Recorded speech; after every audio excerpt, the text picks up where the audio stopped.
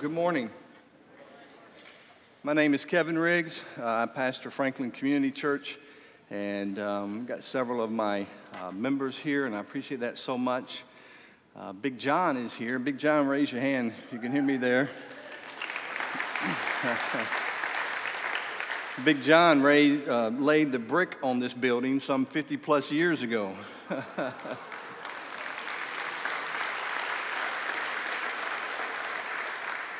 And he was one of the first African Americans in Williamson County to join the Marines. So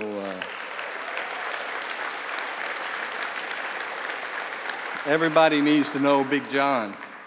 Now you may be thinking, Kevin, what are you doing here? And you're not alone, because I'm wondering that myself. I was asked just to come and share really why our church does what we do. Our church is very active in the community. We're kind of an activist church, and I'm an activist guy, and so that's what they wanted me to share on. But I want to tell you, I do have a little bit of Church of Christ in me. I went to kindergarten at West End Church of Christ. My dad was a longtime professor at what was then Free Will Baptist Bible College, and a lot of us professor kids went to kindergarten there, but I got kicked out. Not really. I made it half a semester, and then, I finished my doctorate degree, but I never finished kindergarten. I don't know how that works.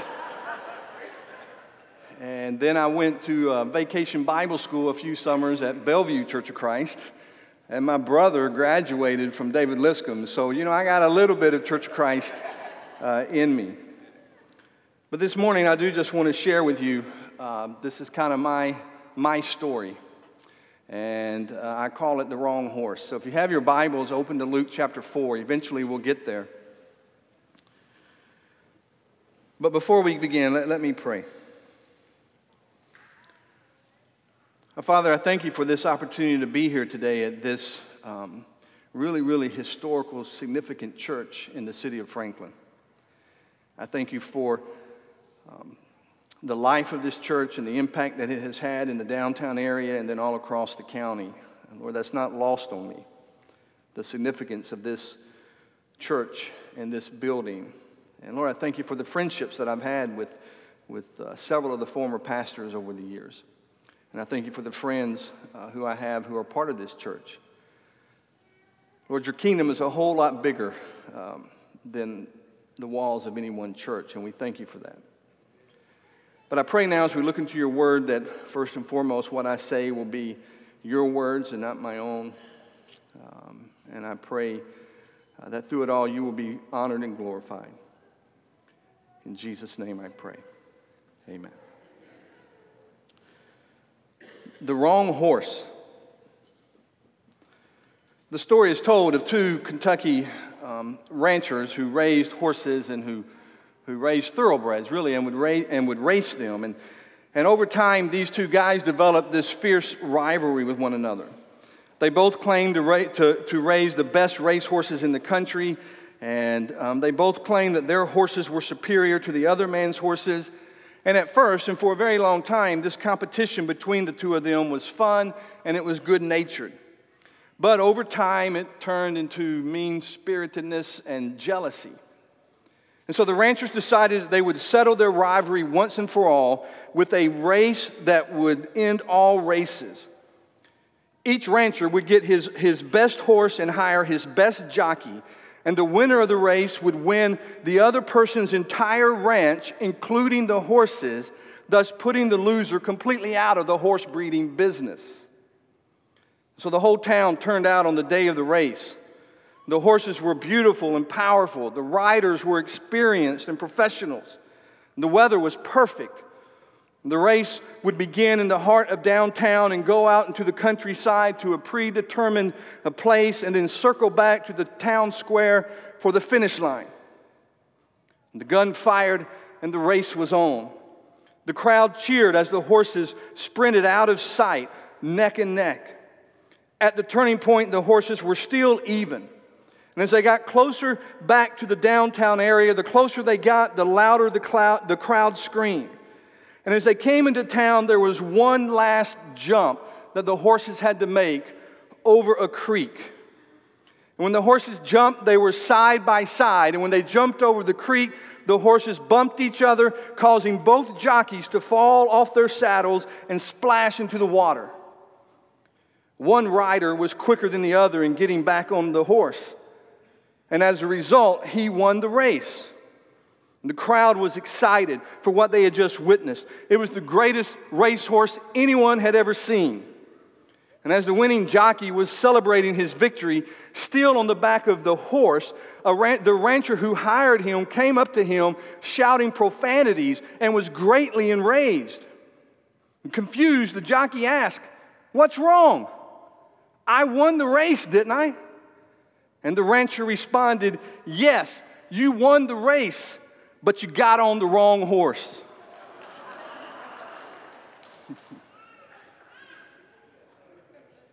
Now, I can relate to that story. I started preaching when I was 15 years old. I'll be 57 in November, so you can do the math. I'm a fourth-generation ordained minister in my denomination.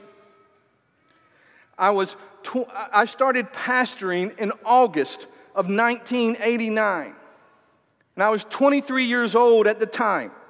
So that means this August I will celebrate 33 years as a pastor. 30 of those years have been in Franklin, Tennessee. And I've seen God do some incredible things over that time. I've experienced my share of miracles. I have baptized and married and buried scores of people. But I've also experienced my share of heartaches, failures, and criticisms. But through it all, I pray that I have been faithful and obedient to God's calling in my life. But about 20 years ago, I heard God say, "Kevin, you've run a good race, but you've been riding the wrong horse." Now, I clearly remember that day. I can remember it as if it were yesterday, the day that God said that to me. It was a Monday, and Mondays are never good days for pastors. But it was a Monday after an exceptionally good Sunday. The church I was pastoring was a large church, and we had a wonderful service the day before, but I wasn't happy. There was an empty feeling in my soul. Something just wasn't right. Something was missing. I was pastoring a large church in Arkansas at the time. And this church was highly influential in my denomination. In fact, the previous two pastors before me left that church to take denominational positions. And so that's the track that it seemed like God had me on. And so from the outside looking in, I had arrived. I had reached the pinnacle of my pastoral career. But I knew there had to be more to ministry than what I was experiencing. And so in my church office, I cried out to God. I said, "Lord, I don't get it. I know things are going well, but I don't see it. I know I should be rejoicing, but instead I feel empty. The truth is, this is a good church with good people.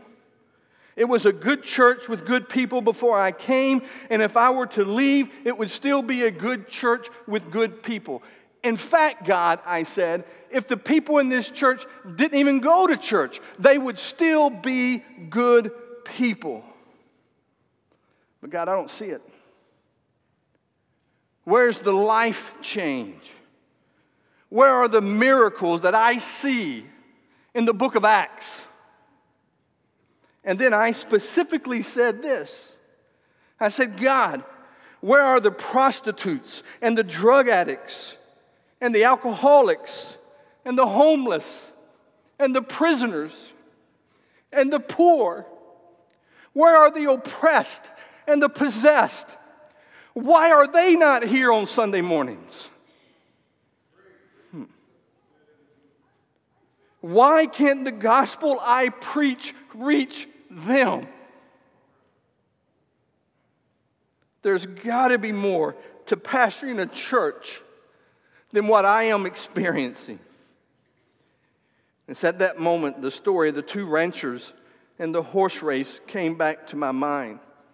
I'd read that illustration years ago in a sermon illustration book. So when you get a new pastor, don't think they're all that smart and clever. They got the same illustration books I've got.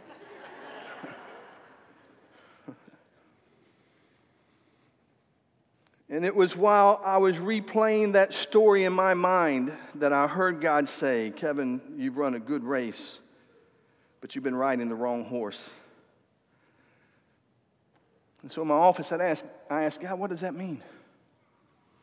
I mean, I started recounting my seminary education and all the church growth books I had read and all the church growth conferences that I had attended.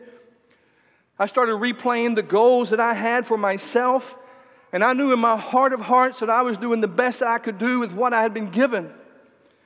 And then I thought to myself, well, how can I, a student of God's Word, and I want you to know before we go any farther that I still believe the Bible to be the inspired, infallible, inerrant Word of God. And so I thought, how can I, a student of God's Word and a student of church growth, be on the wrong horse? And as I contemplated these things, I heard God say simply, study the kingdom of God. And so that's what I did. I started reading the Gospels. And every time the phrase kingdom of God or kingdom of heaven, that's Matthew's designation, every time those phrases occurred in the Bible, I underlined it. And to my surprise, Jesus talked about the kingdom of God a lot. In fact, he talked about God's kingdom more than he talked about anything else. And how did I miss that? I grew up in church. In Mark's gospel, the first gospel written after Jesus was baptized, Jesus began his ministry in Galilee. And Mark chapter 1 verse 14 says that he went across Galilee proclaiming the good news of God. The King James Version reads this way in that verse. It says, Jesus came into Galilee preaching the gospel of the kingdom of God. The Greek word translated good news, or the Greek word translated gospel, is where we get our word evangelism from. And so Mark 1:14 is the very first time in the New Testament that the gospel is mentioned, and it's associated with the kingdom of God. So the obvious question is, what is the gospel? What is the good news? What is evangelism? And Jesus tells us in the next verse, or the Bible tells us, and so in the next verse, Mark chapter 1, verse 16, Jesus says, the time has come. The kingdom of God is near, or it's at hand, or it has arrived. Repent and believe the good news, or repent and believe the gospel, or repent and believe evangelism. Thus, and I want you to get this is the key to what I'm saying. According to Jesus, the good news of the gospel, what we are to be proclaiming as his disciples, is that through faith in Jesus Christ, God's kingdom breaks into our reality right now, in the present, and that changes everything. You see, folks, following Jesus is not about going to heaven when you die. Following Jesus is about bringing heaven to earth while you are alive. And that's exactly what Jesus meant when he taught us to pray by praying these words. Our Father in heaven, hallowed be your name. Your kingdom come. Your will be done on earth right now, in the present, in Franklin, in 2022, on earth as it is in heaven. You know, some Christians are so heavenly minded, they're no earthly good. Don't be one of those Christians. And so Jesus' ministry began with him proclaiming the present reality of God's kingdom.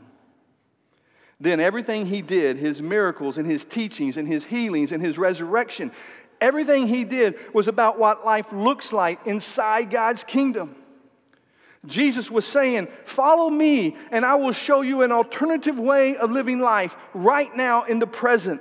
Follow me and I will teach you what it means to be a citizen of the kingdom. And the ethics of this new kingdom, this new way of living life, are seen in the Sermon on the Mount in Matthew chapters 5 through 7. And let me summarize it very quickly.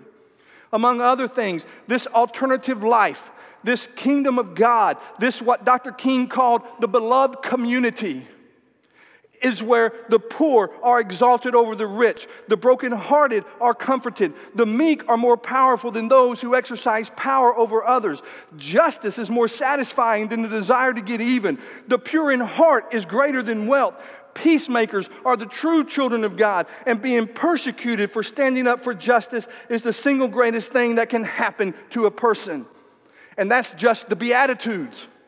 In the Sermon on the Mount, Jesus further teaches that in this alternative society, anger is the same as murder, lust is the same as adultery, breaking your promise is the same as lying, and restorative justice is superior to punitive justice.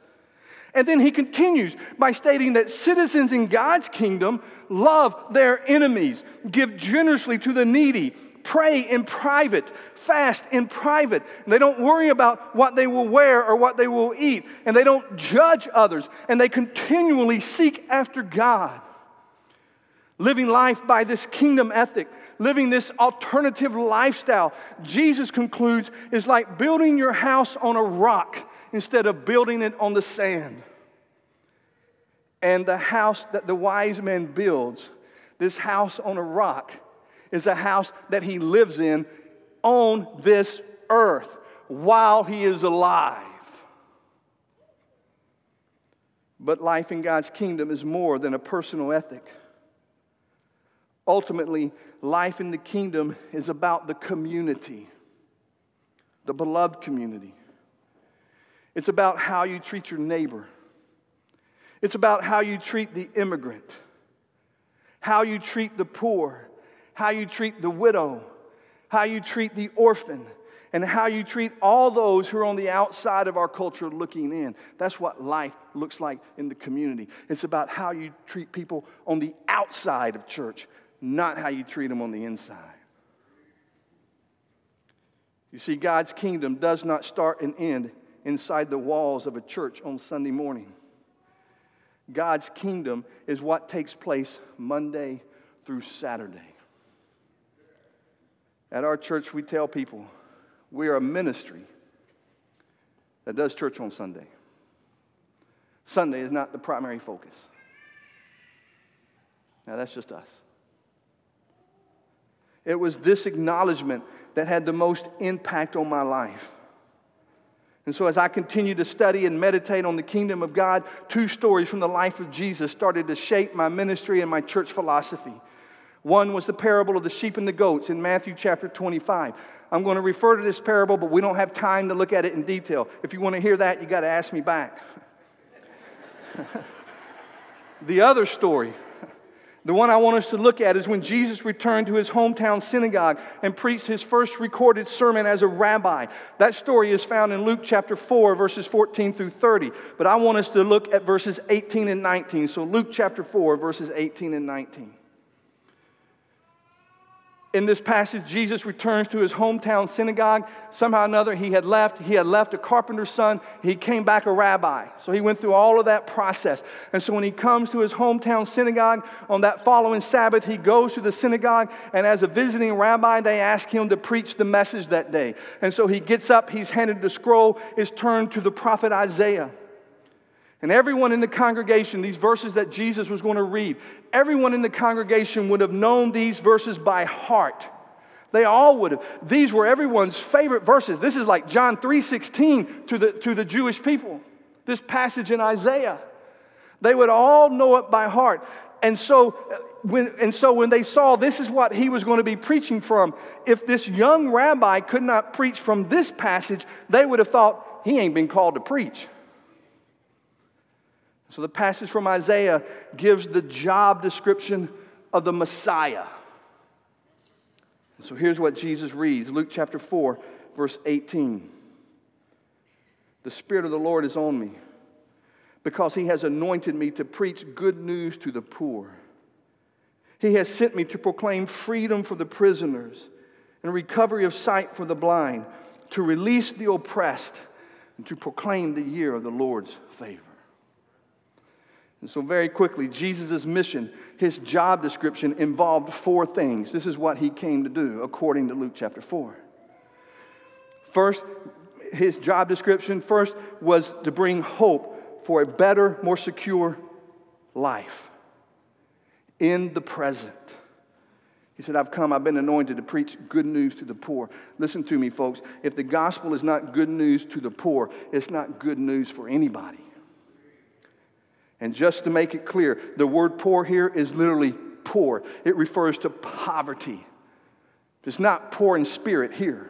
It is poor. It is dirt poor. But furthermore, it refers to people who are kept poor by an oppressive and corrupt economic system. And Jesus said, I have come to tell the poor there's a better life coming. You see. Liberation from oppression is what Jesus had in mind when he said that. Second of all, Jesus' mission involved restorative justice for the incarcerated. He said, I've come to proclaim freedom for the prisoner. Third, it involved obtainable, affordable health care.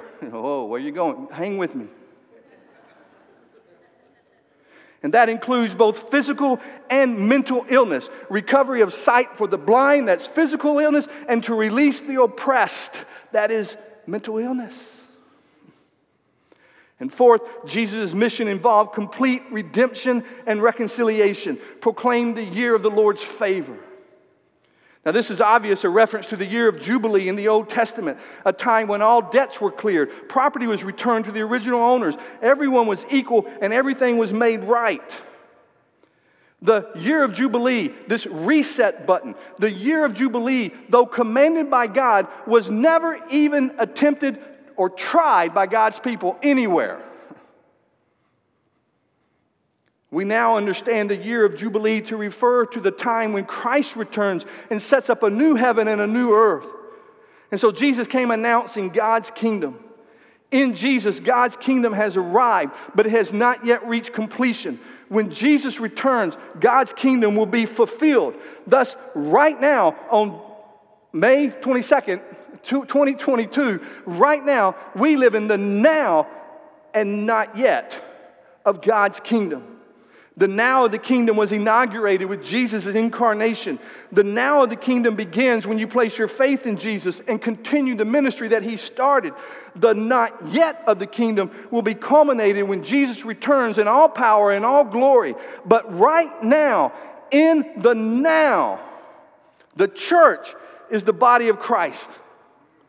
And that means that we are Jesus incarnate in the world. That also means that our mission is to be the same as Jesus' mission. We are his disciples. We are his apprentices. We are called to carry on the work that he started. And so Luke chapter 4, verses 18 and 19 are our marching orders. Luke chapter 4, verses 8 and 19 tell us what we are to be doing as we live in the now of the now and not yet of the kingdom. This is what we are to be doing right now as we wait for the not yet when Christ returns. And so right now, in the present, we proclaim the gospel to the poor by proclaiming there is hope for a brighter future, and that hope is found in Jesus Christ. We also proclaim the gospel to the poor by making our private faith public, by being the conscience of the community. And one way we do this is by pushing back against homelessness. We do have homeless people in Franklin, and the wealthiest county in the state, one of the wealthiest counties in the country. That just should not be. It is the fault of God's people to see anyone without a home in Franklin, Tennessee. And so we proclaim the gospel to the poor by pushing back against homelessness, by fighting for affordable housing, by demanding that the city and the landlords follow fair housing regulations. We push back on this and proclaim freedom. We proclaim the gospel to the poor by fighting for livable wages, pushing back against food insecurity and against food deserts, and fighting for equality in our education. That is why I do what I do. Proclaiming God's kingdom arrives through Jesus also means that we stand up for justice in all aspects of society, but especially the criminal justice system. And so this includes, but is not limited to, prison reform, destroying the cash bail system, getting rid of mandatory minimums and truth in sentencing laws, and overturning the death penalty. This is how we preach the gospel. Prison reform starts by implementing restorative justice practices over just punitive justice practices. This is why my church does what we do. The gospel of the kingdom also includes healthcare issues, both physical healthcare and mental healthcare. Jesus said his mission and our mission included recovery of sight for the blind, physical illness, and to release the oppressed, mental illness. We are still in the middle of a COVID pandemic, but a greater pandemic that we refuse to deal with as a society is mental illness. And this just doesn't make sense. In the early days of the United States, churches saw the correlation between the gospel and healthcare and started hospitals all across the country. Now it seems if a church or a pastor speaks in favor of affordable health care or in favor of health care that includes mental illness and treatment for addictions, well, that church or that pastor is considered a liberal. And it's like, what? I still believe the Bible is the infallible, inspired, inerrant Word of God. What has happened to us? God help us make our priorities His priorities. And so we proclaim these things: hope, justice, health care, bringing the reality of God's kingdom into the present while we wait for God's kingdom to be fulfilled when Jesus returns. And when Jesus returns, guess what? There will be no more poverty. When Jesus returns, there will be no more prisons, no more homelessness, no more injustices, no more sickness, no more addictions, no more suicides. And may I add, when Jesus returns, there will be no more abortions. We wait for that day. But while we wait, we preach good news to the poor, freedom to the prisoner, recovery of sight for the blind, releasing the oppressed. That's the now of the kingdom. The not yet is proclaiming the year of Jubilee. But how do we do those things? How do we carry out our mission of being Jesus incarnate in the world? How do we proclaim the kingdom is near, repent and believe the good news? How do we live in the tension of the now and the not yet of God's kingdom? Annette, I love you. Thank you. All right, now I'm an African-American preacher.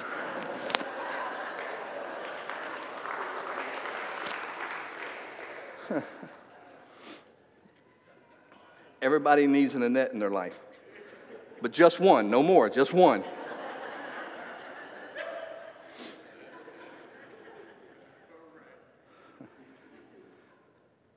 So how do we do this? What should our ministries look like in church? Well, Jesus answers that question in that parable, the sheep and the goats, that I don't have time to get into. But here's what I want you to do. Sometime today, read Matthew chapter 25, verses 31 through 46. And as you read, ask yourself, how does what Jesus say we should be doing align with the programs and the activities in our churches? And you'll be shocked. So, I spent the first half of my ministry on the wrong horse. It was the horse I trained on and I learned all about. I was comfortable on this horse. It was a good horse. It was a powerful horse. It was a fast horse. And I rode this horse a long way. And I experienced a lot of success on this horse. But it was the wrong horse. This horse's name was church growth. This horse taught secular business and marketing principles. It taught that in order to grow a church, you had to identify your target audience, and then you had to do the right things in order to attract that target audience. But nowhere in all the conferences I attended and in all the books I read, nowhere was the target audience the poor, the homeless, the immigrant, and the sick, and the prisoner. No church growth expert that I know of explained to me 5 easy steps to grow your church from 100 to 1,000 through homeless shelters and group homes and ministering to condemned men on death row. That book doesn't exist. Instead, this horse taught the importance of bigger buildings and bigger budgets and better programs and great music. But as good as this horse was, it was the wrong horse. The right horse is proclaiming that through faith in Jesus Christ, God's kingdom becomes a present reality, and that changes everything. The right horse is seeing your church as an outpost of God's kingdom in a foreign land, bringing the reality of God's kingdom into existence while you wait for Jesus, the King of Kings and Lord of Lords, to return and set up that kingdom in all its beauty. The right horse is seeing your church's ministry to be preaching good news to the poor, proclaiming freedom for the prisoner and recovery of sight for the blind, to release the oppressed, while proclaiming the year of the Lord's favor. Now, before you say amen to all this, remember what happened to Jesus. After he preached his sermon, his very first sermon, to people who loved him. These are people who he grew up with. After he preached that sermon, the people wanted to kill him by throwing him off a cliff. See Luke chapter 4, verse 29. Maybe some of you feel like doing that to me right now. I don't know. But regardless of the consequences, I am convinced the right horse is structuring your church's programs around feeding the hungry, clothing the naked, housing the homeless, caring for the immigrant, and visiting the sick, and visiting those in prison. Why am I so confident of this? Well, right after Jesus rose from the dead, the Bible tells us that he spent 40 days with his followers before he ascended into heaven. Now, you would think that during those 40 days, what Jesus would do would be remind his followers the most important thing, right? Does that make sense? You got 40 days, you've just resurrected, you're going to be ascended, you got some more time. Your disciples got all kinds of questions. You got 40 days. You're going to tell them what's the single most important thing. Luke chapter 1, Acts chapter 1, verse 3. I'll ask the worship team to make their way up front. But in Acts chapter 1, verse 3, Luke records these words. After his suffering, he showed himself to these men and gave many convincing proofs that he was alive. He appeared to them over a period of 40 days and spoke about the kingdom of God. He didn't talk about anything else. He talked about the kingdom of God. So, people of Fourth Avenue Church of Christ, I leave you with only one question. Are you on the right horse? Father, thank you for this day. Thank you for this church. Speak to our hearts and challenge us. In Jesus' name.